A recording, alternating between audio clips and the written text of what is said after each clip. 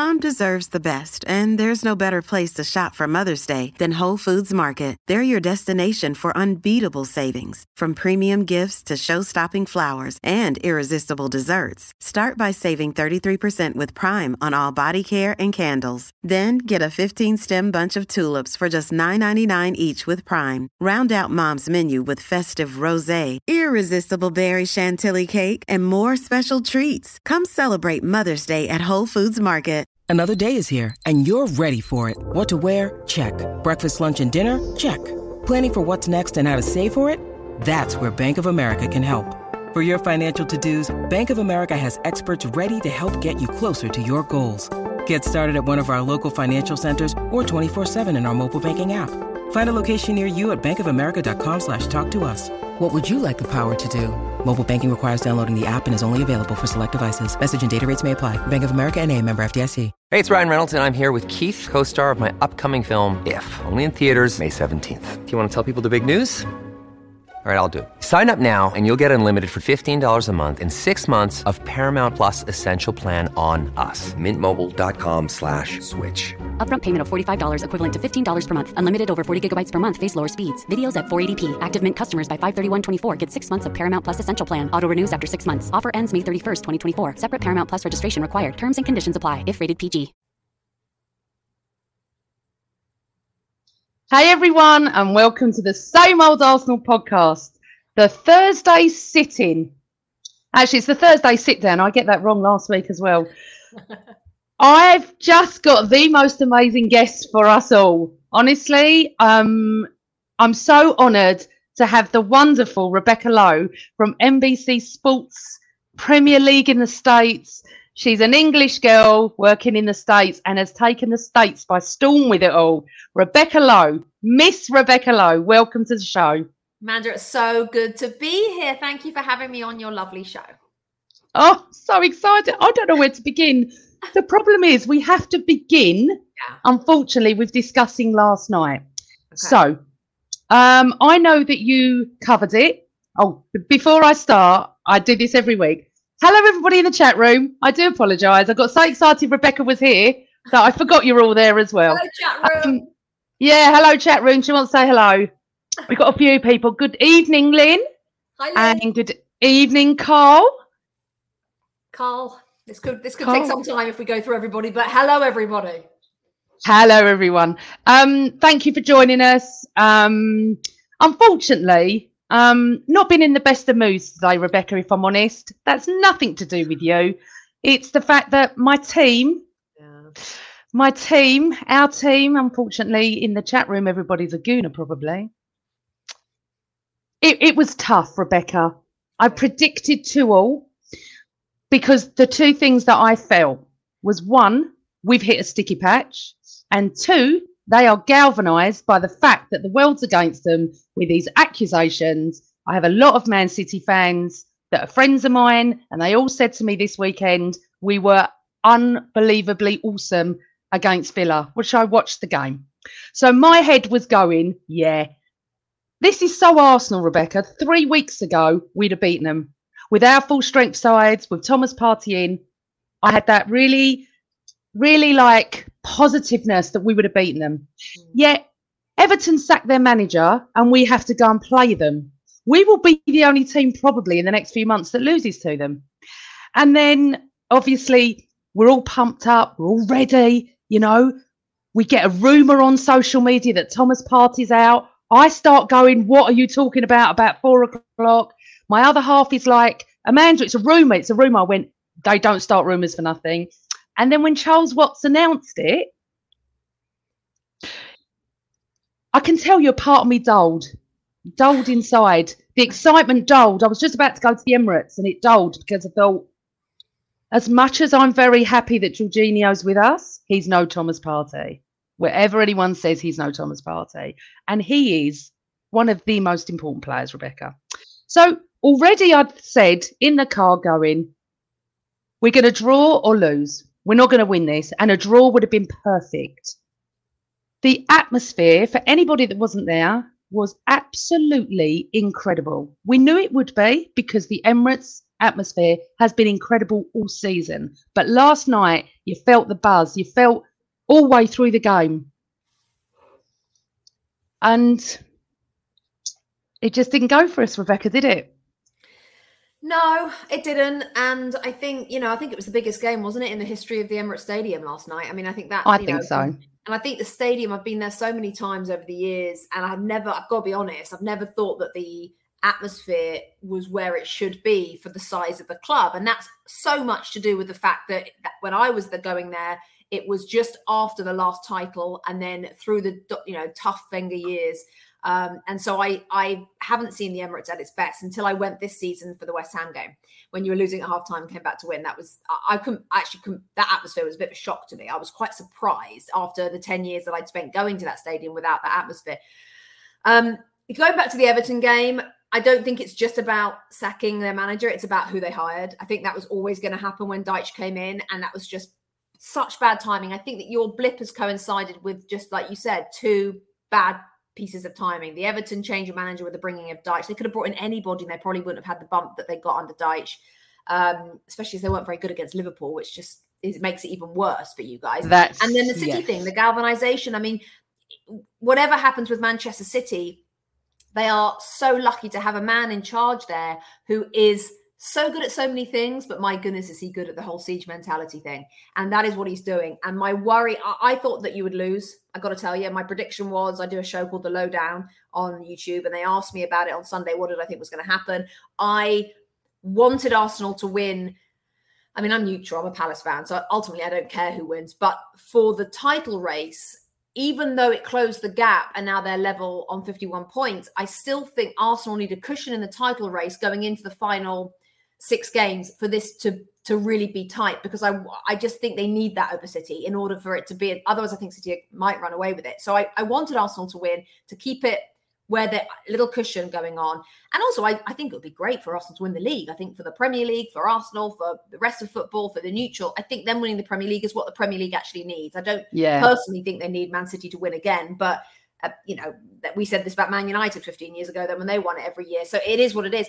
But you've hit a blip, you've hit a problem, you've hit a wobble, and it's now the Villa game on Saturday. Oh, so crucial, you guys. And it's all about, I remember when I used to interview Sir Alex Ferguson on a regular basis as the pitchside interviewer for ESPN for 4 years. And my God, by the way, side note, that was terrifying until we then became like pals, and then it was fine. It was amazing. But he used to always say after a defeat, I don't care about defeat now. I don't care about it. What I care about is the reaction to the defeat. And Arsenal's reaction of the past few games to either dropping points or to losing has not been great. And my concern about Saturday is, are we going to see that reaction on your behalf, or are we not? You've got no choice. You've got to win on Saturday. It's gigantic. I was disappointed with the second half yesterday. I didn't actually think Arteta was quite as animated. I mean, he's always animated, so it's a high bar with him. But I kind of wanted him to slightly lose his rag a little bit on the side. I know that he's been criticised for doing that, but actually I felt like in this particular game, a little bit of naughtiness from Arteta on the side might have been just what the team needed, especially in the second half. I know that Kevin De Bruyne, when he got pushed, there was a few things, but I just needed a bit more Arteta naughtiness yesterday to just send the message to the team, like, let's get stuck in, because they just, second half was disappointing, wasn't it? Really disappointing. It was, and I'm just going to put a comment up that Lynn Simpson's just said, Amanda and Rebecca, I don't think that Partey lost us the game last night. I think that had Mikel done what Pep done in the second half, we'd have possibly got a draw, which is what you're alluding to, that Pep changed it. And the thing is, I look at it like this. You can look on the positive side. We are joint top, okay? It's just goal difference. We have a game in hand, but points on the board are more important, as we know. And no one, not one Arsenal fan, expected this. But that's in the first week of August. But Amanda, here's the problem with football. If you were second or third and having a really good season up to now, and then you went top for the rest of the second half of the season, it's a completely different feeling. To be top for the first half, of course nobody expected that. To go from fifth to first in one season swing is crazy. But the problem is you've been top for half the season. Yeah. Anything now below top is deflating. That's just the way football works. And unfortunately, that's tough to deal with, because you should be happy. You should be like, you know what, if you finish third, that should be enough after what happened the last couple of years, or last 10 years, or nearly 19. But you haven't been in the Champions League for 7 years. So if you finish third, brilliant. But it's not going to be, is it? Because of where you've been for half a season. Well, yeah. You see, the thing is, because I've been there since 1973, no word of a lie, I've seen it all. I have seen absolute dire football. Right. We have been empty. Highbury was empty at times. Half the stadium was filled. You know, it all's really, really changed when George Graham started mid-80s. Obviously, you're a lot younger than me, so you'd obviously just been born. But then George Graham came in when you was about 5 or 6, I think, and it changed it. So I've seen it all. So when this started going on, and we were winning and watching the most explosive football I've seen in years, I said to everyone, enjoy it. Enjoy every moment, because we don't know how long it's going to last. I did not think it would last as long as this. Now, our mentality in the stadium as fans has changed. The toxicity has gone. You know, I don't know if you could hear it last night, but when Tommy Asu messed up for the goal, we started singing his name. Cheering him. They were singing his name. Yep, absolutely. I mean, we do. I do love that, but I was a bit like, whoa, that is rare. Absolutely rare, but it's not rare at the Emirates now, and the away fans as well. So I've had Stuart, the Arsenal's photographer, on the pod quite a few times, and obviously he's got the most amazing job, isn't he? He's with them 24/7, and he's saying that the players are rising to the atmosphere, which is common sense, isn't it, Rebecca? If you work in a toxic atmosphere, you're not going to work at your best. But if you've got people going, Rebecca, you're amazing, Rebecca, you're amazing, you're going to go, do you know what? I am. We've got this. I've got the support. I've got it. So that's all changed. Will we be deflated if we got third? Yes, I get what you're saying. But the aim was to get Champions League this year and improve. It was. We don't know what's going to happen. Honestly, this is Arsenal all over. We could go to Villa and win, and City could lose the weekend, and bang, we're 3 points ahead with a game in hand. Well, that's what I think about City. Although this time of year they come over that mountain and they look ominous and they look like this is going to be their 13th straight winning run, this City is a little different. The galvanization from Pep, the siege mentality is a factor to take in. But can it actually mask the fact they haven't been that great? I mean, how? No, they haven't. It's easy to think they're top of the league and they haven't been that great. I mean, the standards. But if the siege mentality wears off a little, which it might do, I just wonder whether that's your chance. I mean, of course, if you finish third, you'll get to the summer, you'll be in the middle of June, end of June, and you'll be like, okay, a month out, let's just reflect. Yep, third, you know what? Proud of them. Happy we finished third. We'll go again. We weren't ready to win the league. But this season's so interesting because you've got the likes of Liverpool who are here and are now here, right? You've got Newcastle who are here and who are now here. You've got West Ham who are up and are now down. Like, you can do it in a season. I don't think that this is outside your realms of possibility for Arsenal to win this league. It's down to Arteta and his lack of experience in his first job at this point in a season, top of the league, or now second, but you know what I mean, level. It comes down to whether or not he can manage this out now. And it might be too soon for him. I don't think it's too soon for the players. It might be too soon for him and his ability, but I don't think he's far away. It might be, but I think I think you can do it. He's got to manage his way through it. He's got to find a way to get them on Saturday. Like you say, they could easily win. City could easily lose, because City do lose quite a lot. And, you know, as I said, I've got a lot of City friends and they keep saying to me, this is not over, Amanda. We deserved it last night, but this is not over. We've not been playing brilliant this season. And I said, and I was sitting there watching it last night, you take De Bruyne and you take Haaland out of that team, they're pretty average. Now, we've got a good team. Yep. Yes, Gabriel made mistakes last night. Tommy made mistakes. You cannot give the ball away and expect him not to score. Before the ball even got to Grealish, I knew he was going to score, because my angle, I could see the position he was in. I knew he was going to score. It's hard. It's been a tough day, because it's not that the fact that we're off the top of the league. We're still up there. It's the fact of, we're desperate to win on Saturday. It's more the fear. It's the fear that this carries on, isn't it? You'll feel better on Saturday. Yesterday won't matter if you win on Saturday. It just won't. Absolutely. Top. So it's the fear that the blip continues, I think, is the problem. Yeah, and our game in hand is only in a couple of weeks. We play Everton at home. Yeah, but Everton at home are very different to Everton away. We generally do well at the Emirates. We don't do well at Goodison Park, so I'm not surprised. I was on Toffee TV, which is their like fan station, the week before I was invited on. I said to him, "It would not surprise me if you get a draw." He laughed at me. I said, "No, I'm being funny. I'm not being funny. We don't do well at Goodison, and you got the new manager, and I know Sean Dyche. I know what he's going to do, and we can't break teams, and that's another thing that's going on. The time wasting." I cannot believe City time wasted last night. I thought they would go.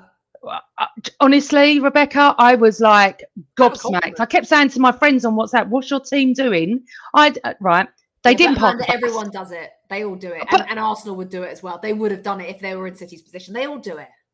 But honestly, Ramsdale, I think, occasionally does it. I've seen him do it. But Newcastle came and did it. Brentford did it, and the shithousery that goes on. Excuse my language because I don't normally swear on this, but oh my god! And we can't even talk about VAR without us being here for an hour. The problem I've got, Rebecca, and I said this from day one about VAR, and I'm going to ask your opinion on it. I never wanted it in the first place for anything that wasn't factual. Anything that wasn't factual, I want goal line technology, and whether it's gone off for a throw-in. These offsides by a toenail have ruined football. Forget Brentford. They've apologised. Apparently that's okay. But we lost. We lost 2 points. We didn't lose the game. We may have won that game. We may still be top tonight. I know it's fine margins, and I know every team would think this. But what's your take on VAR? And then I want to get into you, because there's enough Arsenal. I agree with you wholeheartedly. Goal line technology is one of the best things that's ever happened to football.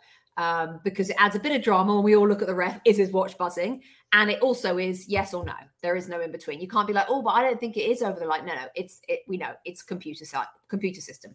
For me, get rid of it. For me, get rid of VAR. Keep goal line technology. Get rid of VAR until offside is the same. Until he gets a buzz on the watch, which tells him he's offside. Until we're there, and apparently we're not far from that. We don't need it. The toenail thing for me is a killer. I find that whole, all we're doing, we got VAR involved to clear up, like you said, the black and white things. I didn't think we got VAR involved to add another layer of subjectivity to what is already subjective. Is it a penalty or is it not? I would rather stay with the referee on the field on that. It's just subjective. So what is another human being? Why do we need another human being's opinion on something? What happened to you guys was shocking. All I would say is the problem with what happened to you is, yes, you dropped 2 points, but you also don't know they wouldn't have scored anime. So exactly, I said that. It is one of those situations. It's an absolute killer. And I really was, the Lee Mason, anyway. So yeah, I'm with you. Get rid of it. The other thing I want to say about VAR, why can't they, if they're not going to get rid of it, which it doesn't look like they are, what we need is an ex-player sitting next to them. It can be League Two. It can be Premier League. I don't care. As long as it's an ex-professional, right? Because in my experience, having worked with ex-professionals and being married to one, they know the game better than anybody. They can see things I've never seen. I'm like, no, there's not a deflection there. Little things like that, and they've seen a deflection.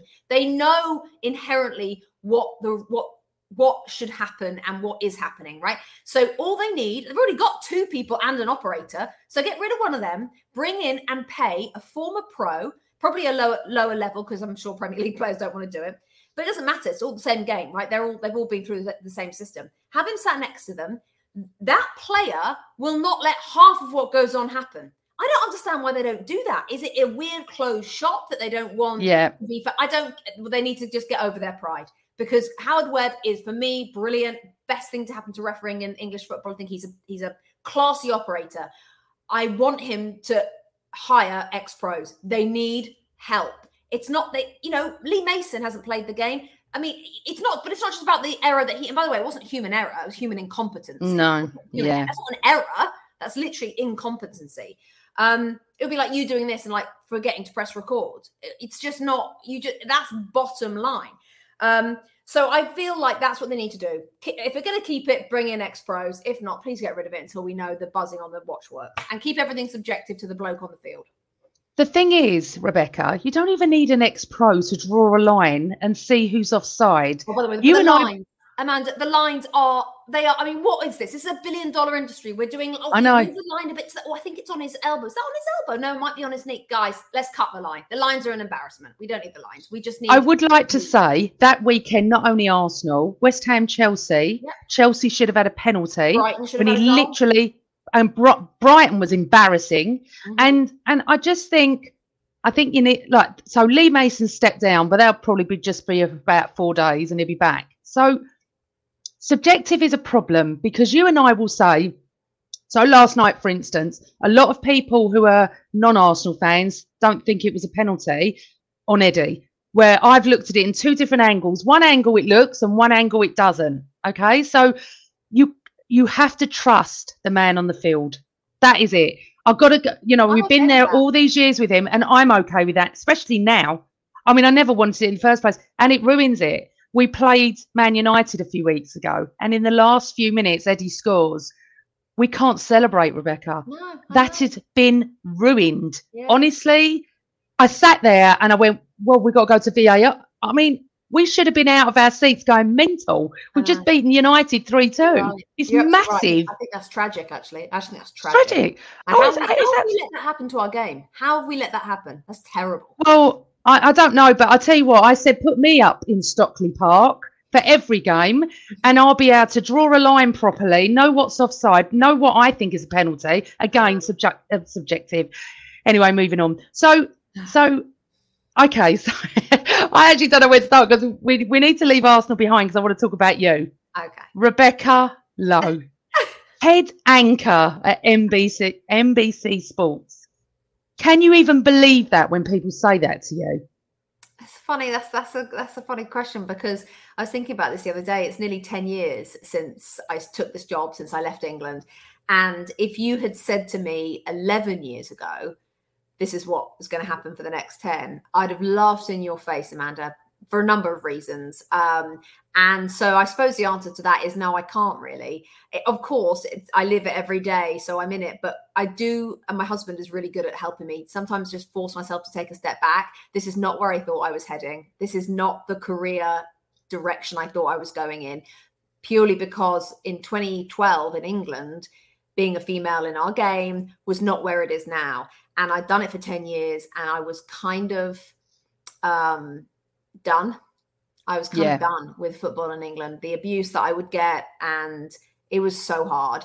And to suddenly get a call out of the blue to say that NBC are interested and my agent was going to fly to New York to meet them. And then I was like, one of those just complete life-changing moments. So I love it. I have the best job. And no, I sometimes can't still believe it. It's time for today's Lucky Land horoscope with Victoria Cash. Life's gotten mundane, so shake up the daily routine and be adventurous with a trip to Lucky Land. You know what they say, your chance to win starts with a spin. So go to LuckyLandSlots.com to play over 100 social casino-style games for free for your chance to redeem some serious prizes. Get lucky today at LuckyLandSlots.com. Available to players in the U.S., excluding Washington and Michigan. No purchase necessary. VGW Group. Void where prohibited by law. 18+. Terms and conditions apply. It's time for today's Lucky Land horoscope with Victoria Cash. Life's gotten mundane, so shake up the daily routine and be adventurous with a trip to Lucky Land. You know what they say, your chance to win starts with a spin.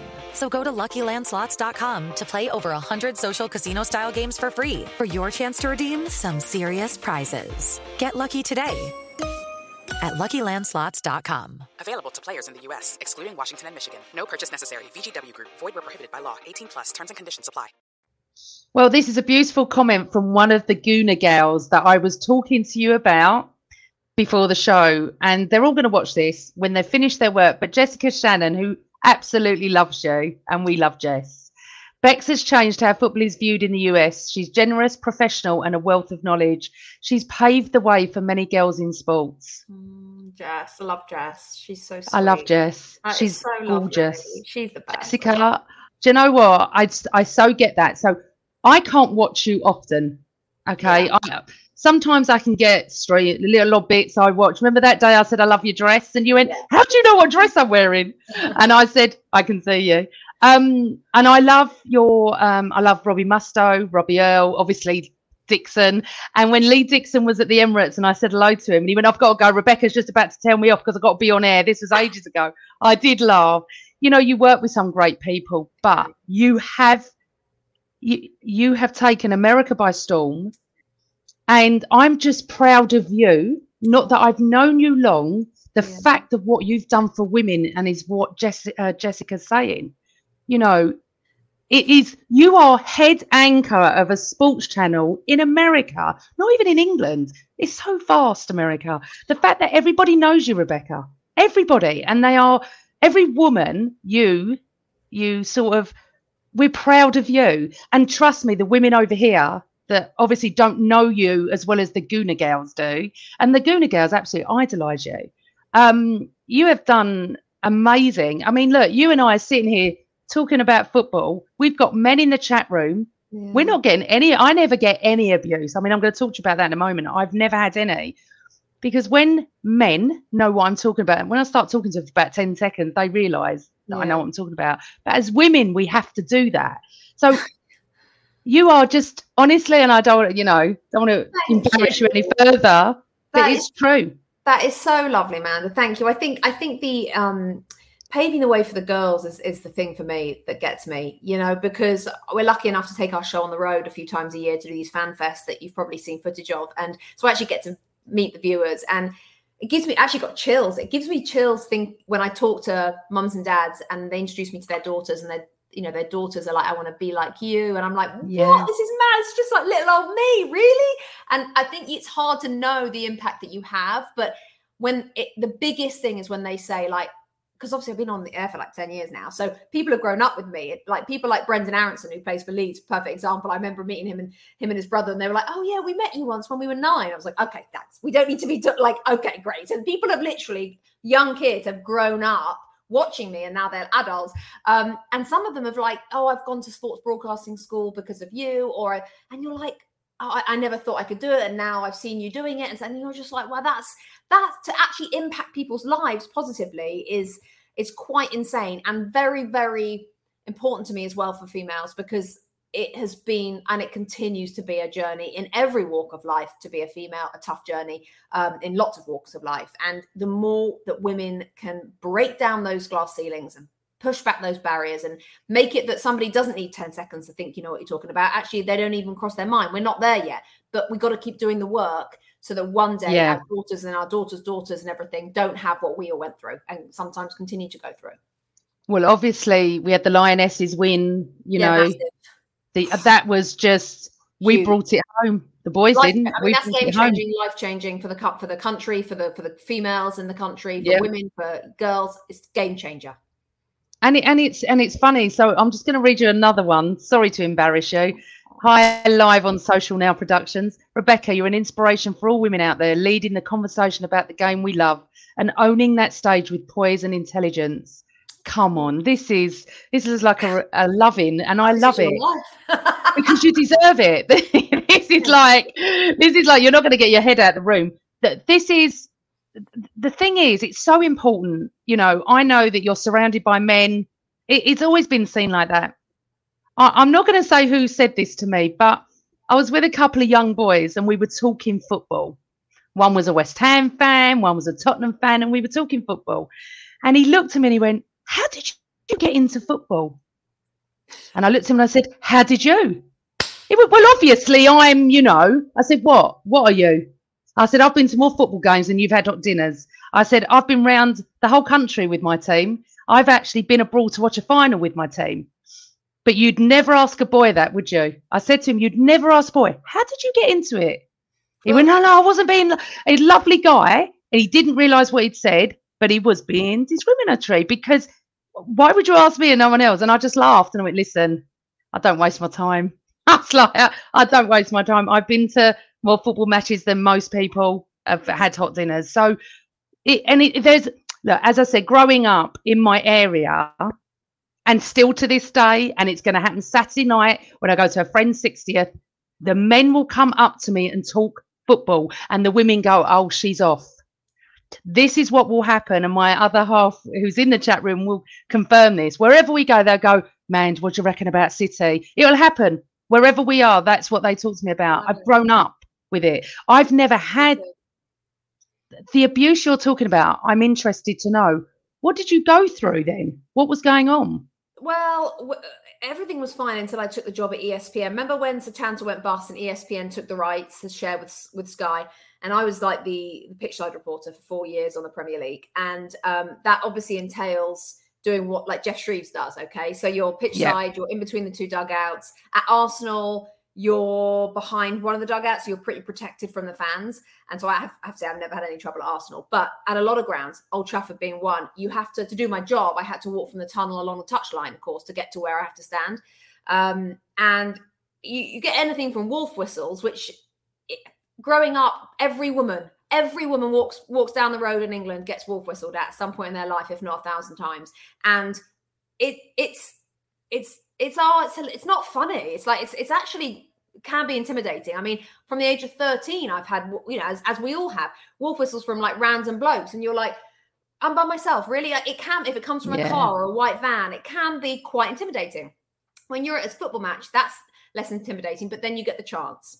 Do you remember the game that Thierry Henry came back for and he scored in the FA Cup against Leeds? Oh, I was talking about that the other day. Yes. Right. So I was presenting that game in front of the Leeds fans. Don't ask me why they put the pitchside desk in front of the Leeds fans. It was me, Martin Keown, and Robbie Savage for ESPN. And it was a day that Michael Brown, I think it was, kicked the ball and hit Martin Keown in the side of the face. Do you remember that when we were live on TV? The ball came and hit him. Like halfway line. He was aiming for Robbie Savage, obviously, but it hit Martin Keown. Anyway, that was in front of the Leeds fans. And the chanting, there were 6,000 Leeds fans that night.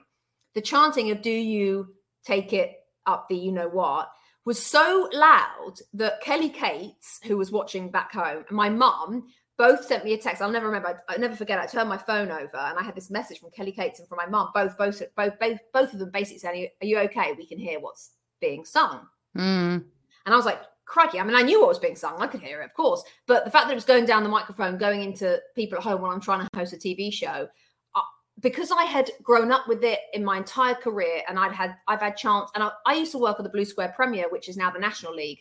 So right at the bottom of the pyramid, same thing there too. I had security guards at some grounds because of the chanting was so bad, purely just as a female, right? I'm not one of these. I don't wear like sexy clothes. I'm pretty kind of conservative, actually. I'd be like all wrapped up, but I wasn't interacting with them. I would just get load of like, "Does she take it up the whatever?" and all sorts of other things. And Robbie Savage turned to me after that game and he was like, "I don't know how you do that. How do you do that?" And he was trying to shout back at them. I was like, "Robbie, don't do that." Then we got hit with hot dogs. Then I got hit with coins. I mean, that was just one example, but it would happen all the time at so many grounds, whether it be chanting or just people shouting out, "Oi, love, you shouldn't be here, be in the kitchen." And it was either those kind of comments or it was just sexualization of me. And after 4 years of doing this, after about 3 years, I decided to join Twitter. Because I was like really late to the Twitter game. Everyone's like, "You've got to get on Twitter. What are you doing? You should be on Twitter." So I go on Twitter. That lasts 2 months because the abuse on there is obviously like times 10. Wow. So I don't know if you remember, you probably don't. I mean, you might do. It was hard. When I was at ESPN, I had to do this thing in the tunnel where John Champion was a commentator and he would throw down to me just when the teams were lined up behind me, right? And I had the ball and I'd have to like say some line about Chelsea against whoever it was, like John Terry's right there and like Aston Villa captain's right there. And I'm doing this line to camera and then I've got to give the ball to the ref. Like, it's quite tough to do that in front of 22 footballers. And the amount of abuse I got for that, "Get out of the tunnel. It's not your place. You should be in the kitchen." I mean, it was so cliched. But the reason it's a cliche is because it's true. I got so much. Came off Twitter 2 months later. And I just found the whole thing wearing. But for the whole 10 years of my career, that kind of abuse was so normal. And in between 2002 and 2013, when I left England, that was not a time where you spoke up. If I had gone to ESPN after that game, by the way, if that had been homophobic or racist abuse, it would have been all over the papers, right? All over the papers. that I'd been abused. The fact that it was just that I was a female didn't make a ripple. It never crossed my mind, Amanda, to go to my bosses and say, I'm not okay with this. Arsenal need to be sorting themselves out, or Leeds, or whoever.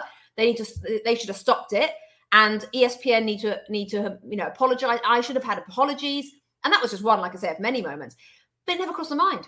Because in those days, 10 years ago, women weren't it wasn't allowed as much as it is now to have a voice and say, this isn't okay. Me Too movement and all the things that have happened in the last certainly 5 years has changed that, thank God. And they do have more of a voice. But if I didn't say anything, because they might think, oh, well, we might not put her on the next stage. She can't handle it. And so I never said it. And it just became normal to me, them chanting those things. And actually, when I left England and came to America, I look back on it now and I think, that was really tough for a long time. Really, really tough. And we're not even talking social media. That was only 2 months. Just in real life, that was tough.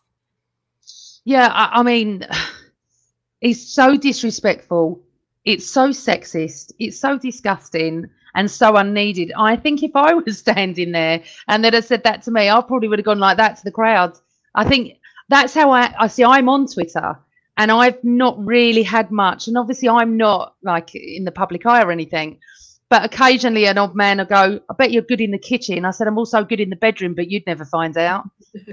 Because that's my way of doing it, is to be sarcastic and show them up. And I don't really get it anymore. Oh, that's great. But that is brilliant. I at the time, I was so young. I was in my 20s. Of course, I didn't even have a comeback. It bothered me. But it also was like, well, I can't do anything about it, and no one's helping me, so I just got on with it. So I just let it all happen.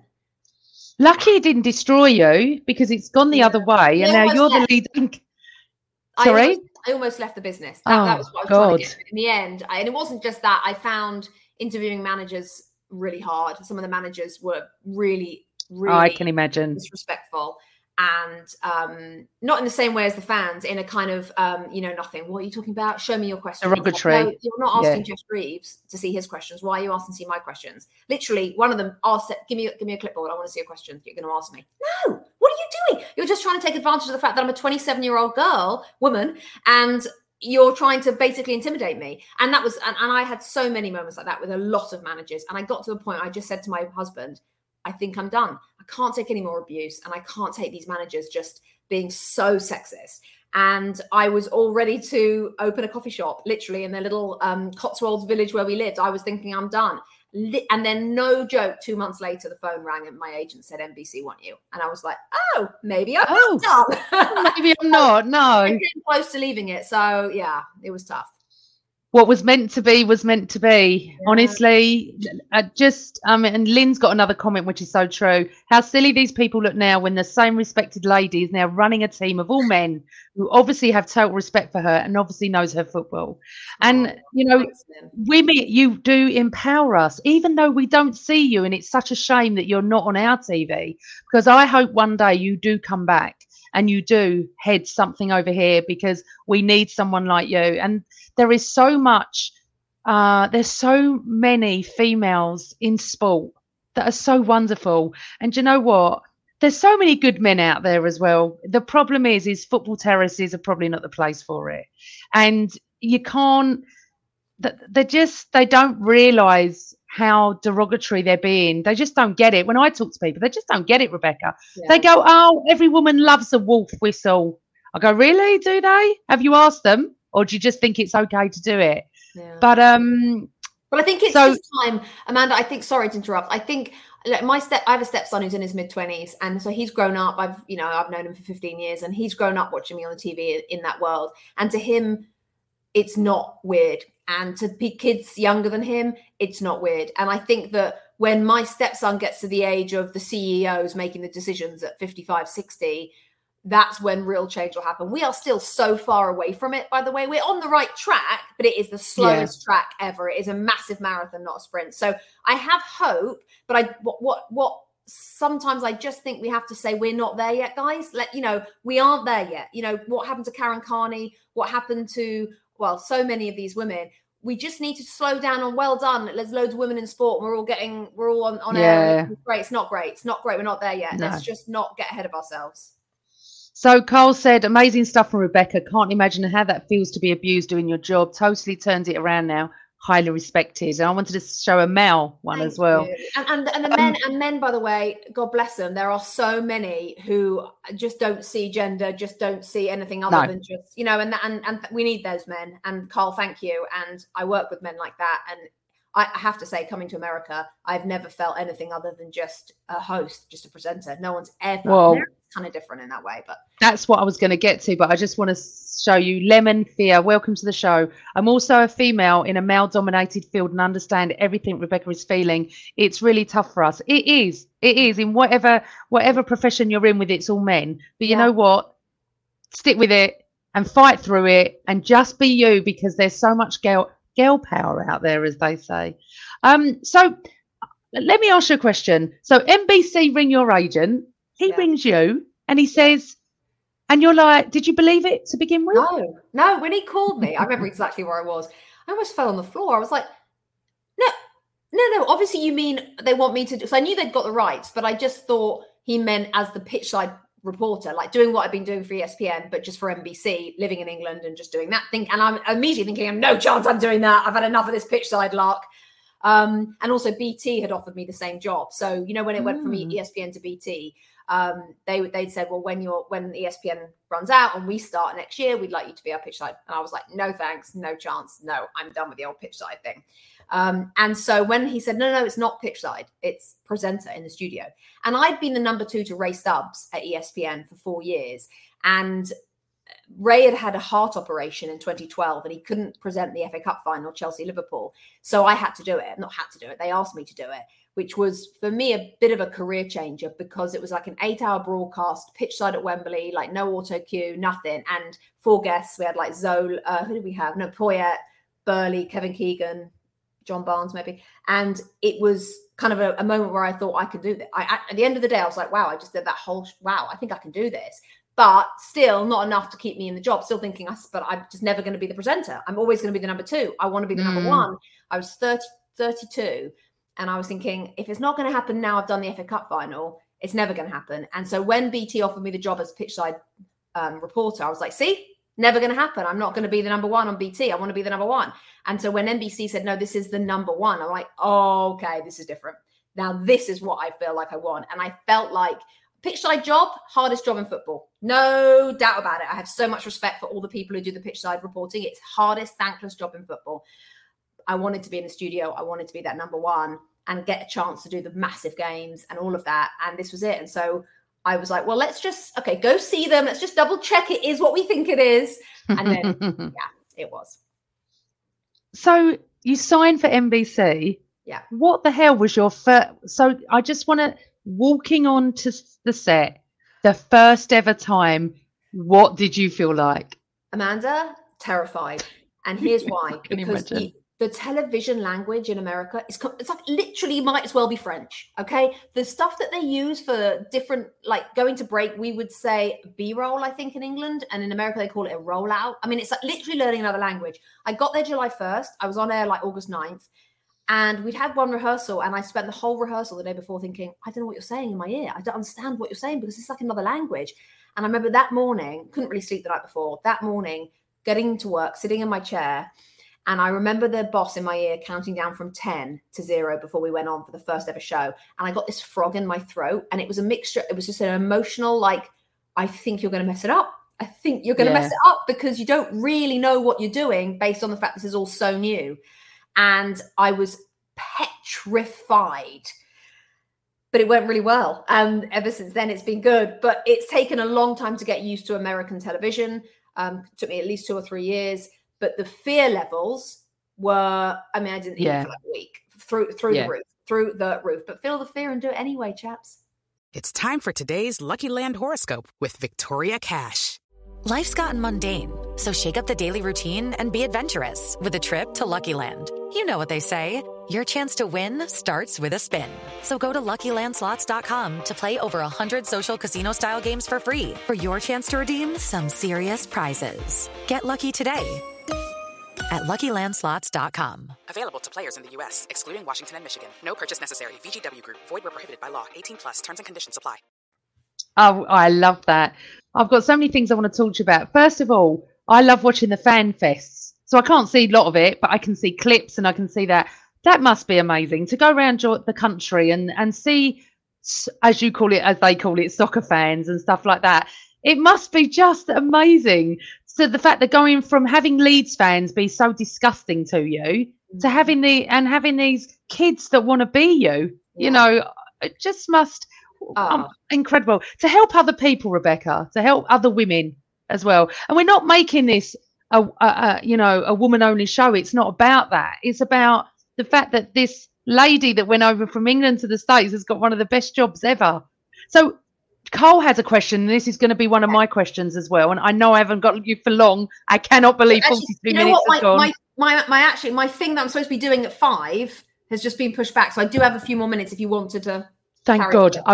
You tell me when you've got to go. Let's just carry on. Okay. Carl wants to know, who is Rebecca's favourite ex-pro to work with and why? I was going to ask you that. Oh, I love so many of them. There's also a few I don't. No, I don't have a favourite because that would be harsh. I mean, of course, and I'm not just saying this, but my team of Robbie Mustoe, Robbie Earle, Tim Howard, Lee Dixon, Graham Lasso, those 5 people, you're never going to get. And we have Danny Higginbotham as well and Stephen Warnock. But the 5 that I work with week in, week out, you're never going to get better humans, right? So I just love them so much.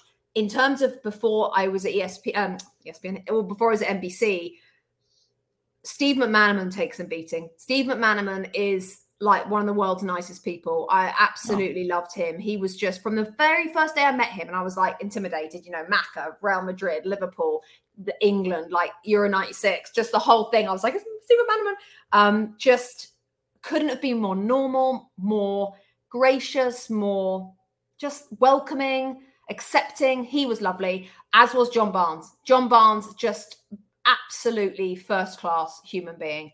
And there's been others as well, so many others, but those 2 really stand out for me as being so accepting from the moment they met me. And I'm assuming there were maybe some that weren't. I know you're not going to mention them, of course, but was there the odd ones that you just, felt a little bit like they disrespected you a little bit? A little bit talked down to at times by Sama. We did a show called Football Matters, me and James Richardson, way back in the day, like 2009, on Setanta, late night, Monday night, 10 o'clock, like random studio audience, like just a random show, but kind of fun if you could find it. And we would get people on there who would be like a regular, like a Craig Burley or a Steve McManaman, and then we would have like a comedy or a referee or somebody a bit different, and then we'd have one other ex-pro, and that other ex-pro was like new every week. And so it could be just be anybody, usually an out-of-work manager or a just retired player. And so it was hard to kind of get a rapport with those particular guests. I found that quite difficult. And so sometimes I think they viewed me as like James Richardson. Everyone knows James from Football Italia, Gazzetta dello Sport, whatever he did. And then it was just like, the blonde who's with James. And because I was working at the same time doing the Blue Square premiere, not a lot of people, this was before I got the job at ESPN. So not a lot of people kind of knew that I was anything other than just this blonde who sat next to James on the sofa. And I did find those extra guests sometimes a little bit dismissive. I wouldn't say disrespectful. I'd just say dismissive. Like they just would talk to James and not me. And that was hard. As the years have gone by, and the world's changed with social media and the ability to see clips and the ability to see. And it's funny because I don't quite realize, I think, that NBC is relatively well known in England in terms of our coverage is relative, especially in the industry, but it's relatively well known. So people kind of do see me a little bit more than maybe I thought they did. Now I get surprised, but everyone much better now. But in those 10, 15 years ago, there were the odd dismissive person. Yes, I can imagine. So Newman, who is a mate of mine on Twitter, said 2 great ladies. Rebecca inspires young women, and PG, which is my nickname, is an Arsenal fan legend. I love you, Newman. Aww. I know. See, I love it when, I know it sounds funny that men say that you inspire as well. I think that we've come so far with the man and the woman thing with football. There's so many women at football now. I don't even think about it anymore. When I was at Highbury, God rest her soul, we had Maria, who is Mrs. Arsenal, bless her. Me, my friend Jan, who sat behind me, and another lady. Didn't see anybody else. There obviously must have been, but there wasn't many. Now at the Emirates, everywhere, we're everywhere. Amanda, It's fabulous to see. I completely agree. I used to go to Selhurst Park as a teenager growing up, me and my friend Rachel. And, we would be the only females we'd see all the way there in the stand and all the way home again. I mean, there just weren't any other females. And we were obviously weird back then in 1996, or clearly like standouts, like a sore thumb. Didn't feel weird. To me, it's football. I loved it. It was in my blood. So it wasn't weird. It was weird that all the other girls in my class didn't go to football on a Saturday. Like, why are you not going to QPR? Because we lived in Ealing. So I'm like, what's wrong with you? Why are you going shopping? Why aren't you going to QPR? Like, is that so? Other people, for me, it was like weird that people didn't go. But I'm the same. But I tell this story quite often. Casey Stoney, who of course played for England, Manchester United women's manager, now manager at San Diego Wave over here, women's team. My husband was assistant manager to her last year, and she told a brilliant story. She got 3 kids, and little boy, 2 girls with her wife Megan, and a little boy called Teddy, same name as my little boy. And apparently, he's only about 5, maybe 6. Apparently, he said to her a year or so ago, he turned to her and he said, "You know what, Mum? Men play football too."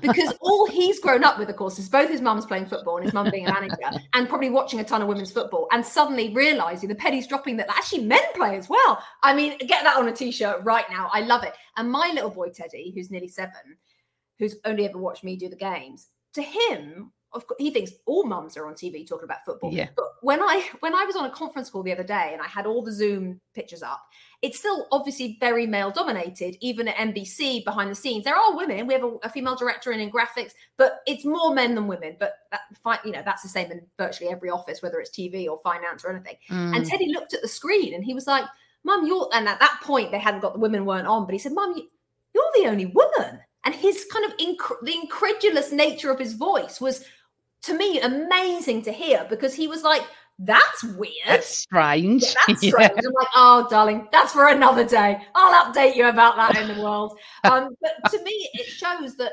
at nearly 7 years old, he's seeing everything as equal. He's not thinking it's weird that I do football. So it is a bit weird, though, that there's loads of men on the screen. It's quite interesting that I'm quite encouraged by that. That is lovely. The new generation. I've got so many people who want to say things to you. Right. Let's see this one. Lawrence Emmanuel, welcome to the show. Rebecca, do you remember meeting me at Los Angeles Fan Fest at the Coliseum last year? I was wearing my Arsenal shirt with Liam Brady on the back. She didn't believe me when I said I was from Cockfosters. Oh, I remember the Cockfosters. Okay, can I just put it out there? I do talk to about 2,000 people. But I was going to say that. I do remember, because I think I also was like explaining then to somebody about how Cockfosters is always the end of the line, and you're like, "Oh, this is the train to Cockfosters." So yes, I do remember you, Lawrence Emmanuel. Love, thank you for coming to the Fan Fest. How great was that, by the way, in LA? Oh God, it would be fantastic to have stuff like that over here. And this is the train to Cockfosters, which is what you said. Okay, so Jess is back. I wonder if you feel the acceptance in the US versus UK could be connected with the high popularity of women's sports in the US, particularly football, has been strong and more normalized for longer. I get that. It's a good question, because the US women's national team regularly get more viewers than the US men's national team. So I know what she means by that. I think that does help, definitely. And Title IX, which I think in the 70s, Jess or no, which gave more power to female sports through college and everything, is a big deal. I think the reason why it's different is kind of twofold. One, in the US, so in England, you grow up, it's just football. I know there's a bit of cricket, it's a bit of rugby, it's football. Let's be honest. So everything is so intense and it's all about football. In the US, sport is spread much more evenly. Yes, NFL is the biggest one, but NBA, MLB, Major League Soccer, Premier League, NHL are all underneath it, okay? And now Premier League, our show, has overtaken NHL quite significantly in terms of viewing figures, right? So we're now bigger than ice hockey. Major League Soccer still isn't as big as the Premier League in terms of viewing figures, but we are now, you go NFL, NBA, MLB, Premier League. I mean, hello, that's amazing. But here's the thing, because there's so many sports and they're all very, very popular, there are also 4 big networks, CBS, Fox, NBC, ABC, not just BBC, ITV. There's 4 massive networks, not to mention ESPN and TNT and others, because it's a big country, lots of sports, lots of programming, lots of talent on screen. So they're going to need more women. So there are so many women on screen. It's like England, but this happened a long time ago over here. So what's happening in England now happened 25 years ago in America, 20 years ago in America. So it's not weird at all to see females anywhere near sport. So I think it just started a bit earlier, which has helped to get the minds where they are now, where they will be in England in another 20 years. I think that helps. I also think the culture of sport in America is totally different. As I was saying, grew up in England, football is everything. It's a religion, it's tribal. That's how we love it. It's in our blood. I wouldn't change my obsession with Palace and our passion and the tribalism that we have for anything.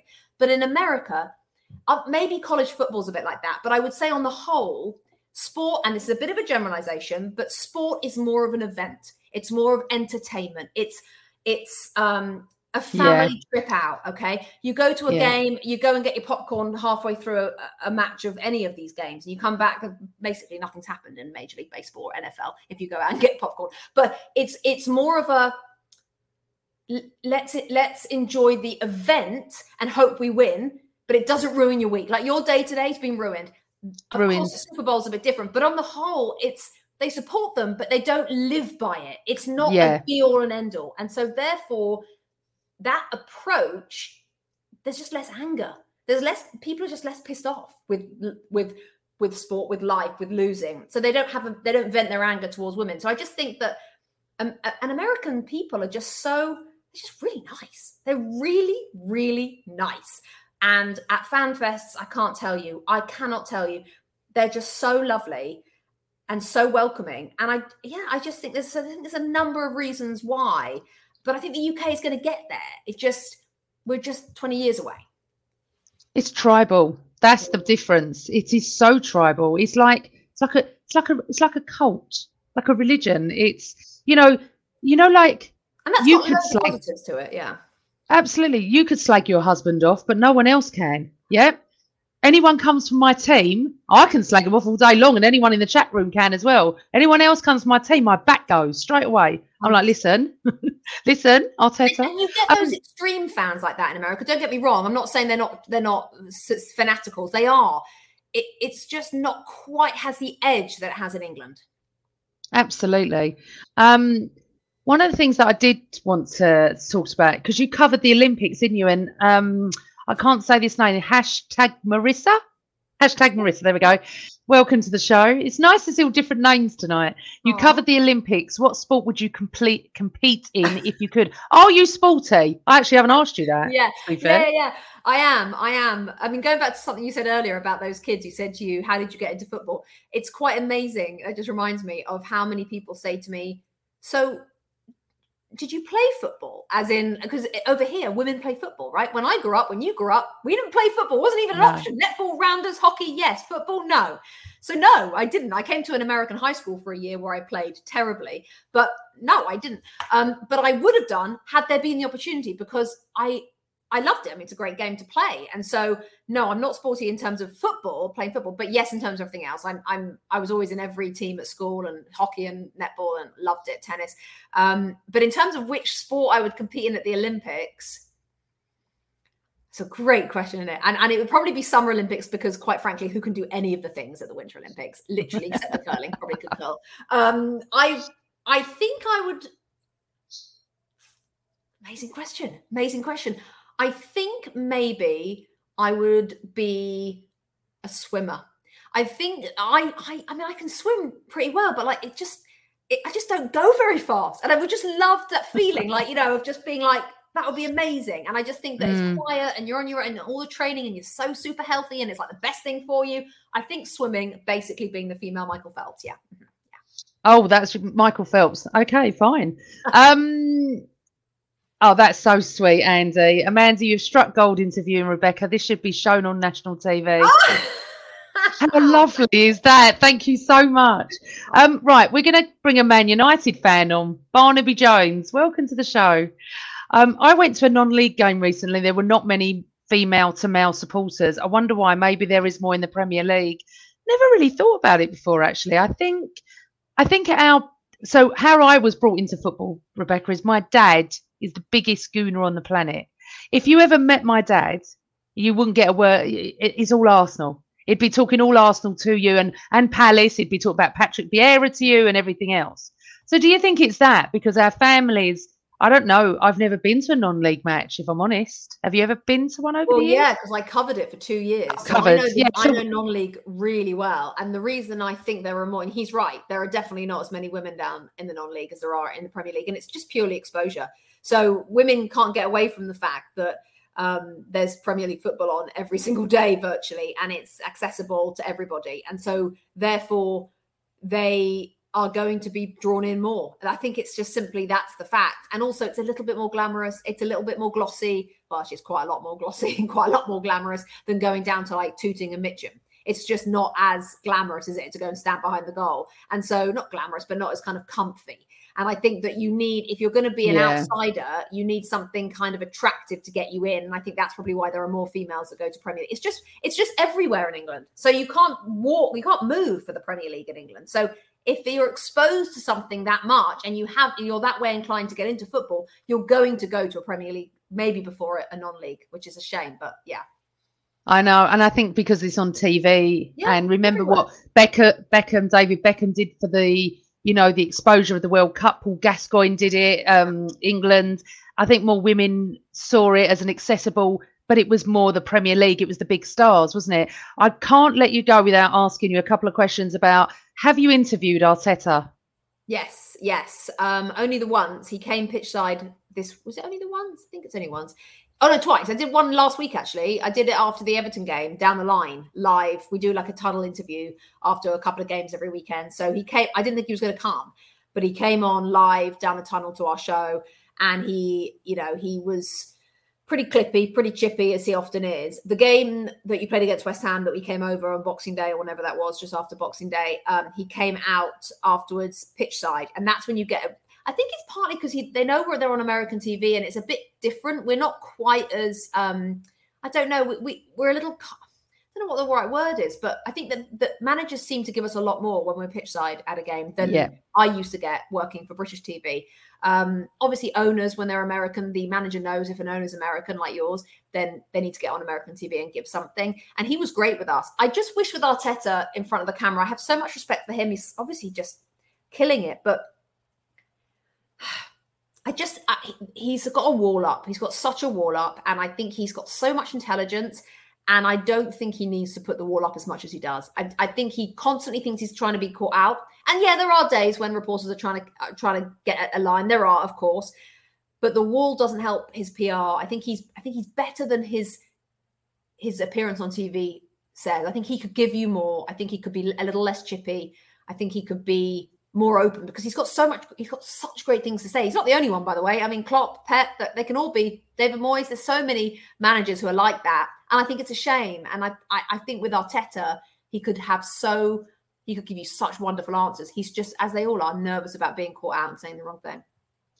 So maybe I was going to ask you if Pep was the same, and you've just mentioned him because obviously Arteta learned under him. So maybe that's where he got that from. But weirdly, when we see the interviews over here on BBC or Sky or whatever, it doesn't really come across like that. It comes across as quite, I can see the chippy bit. I can see sometimes that. And also they're very protective. Pep's protective of City, Klopp of Liverpool. Can't criticise them, you know. And I think Arteta, we've got the youngest team in the Premier League, I think. And I think he's just so protective of that. And he's in a massive job. And I love him, Rebecca. I absolutely love him.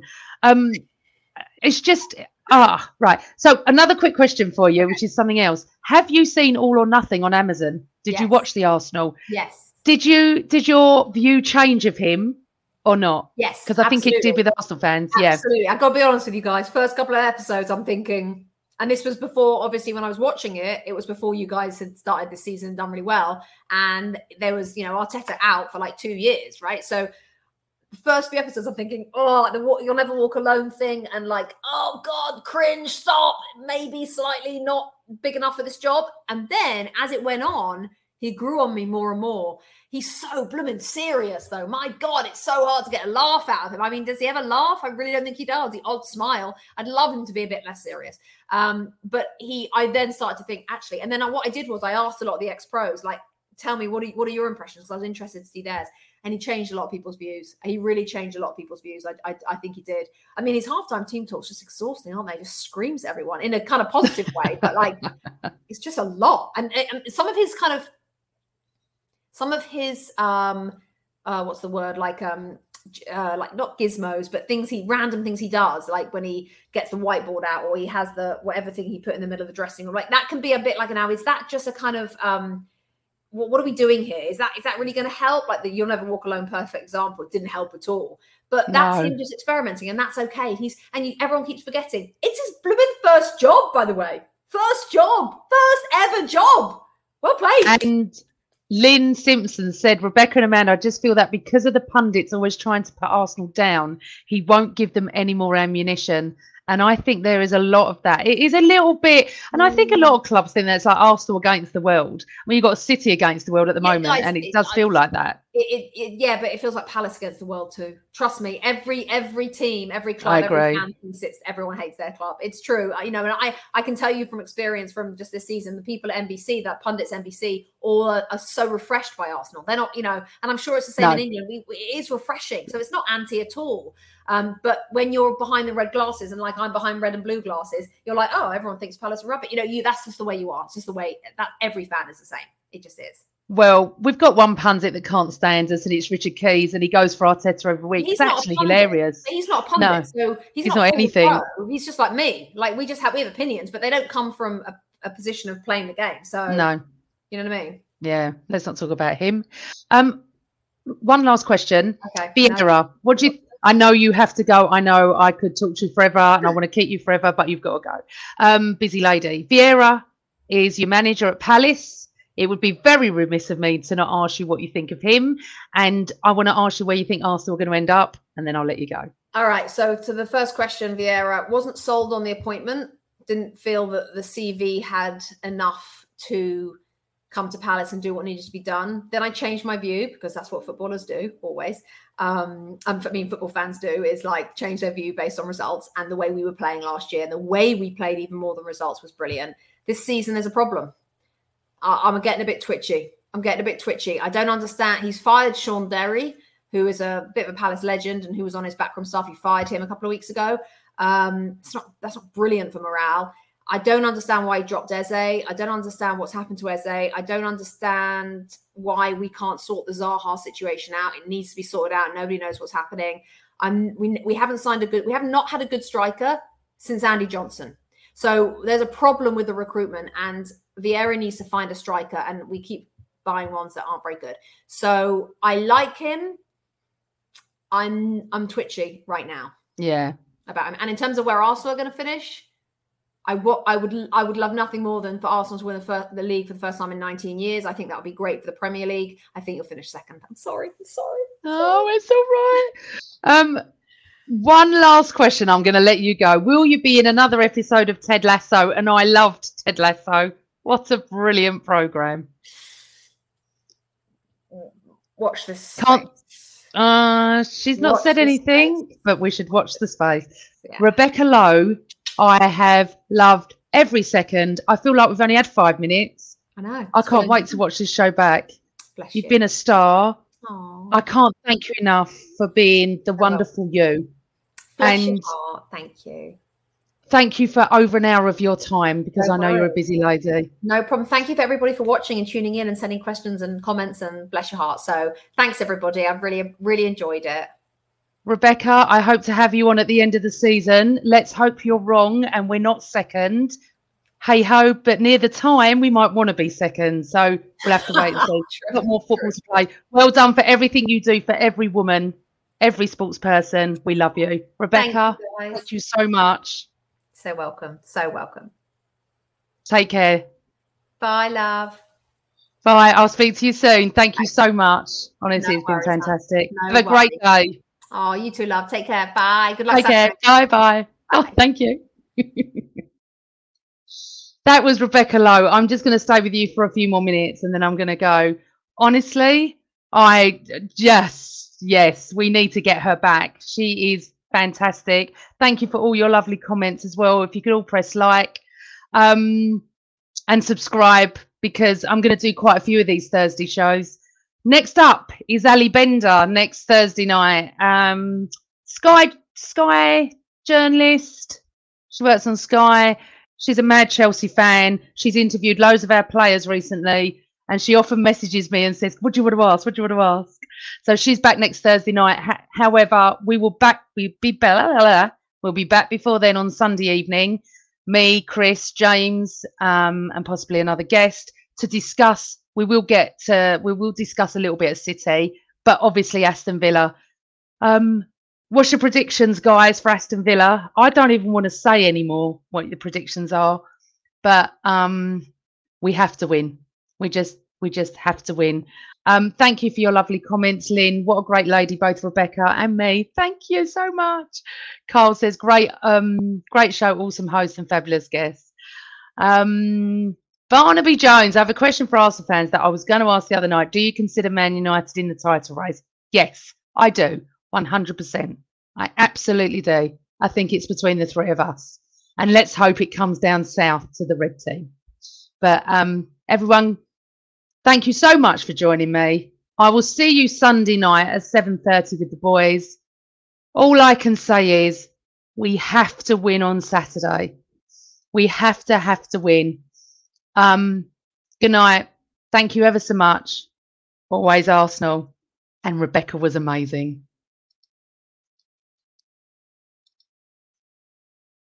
Sports Social Podcast Network.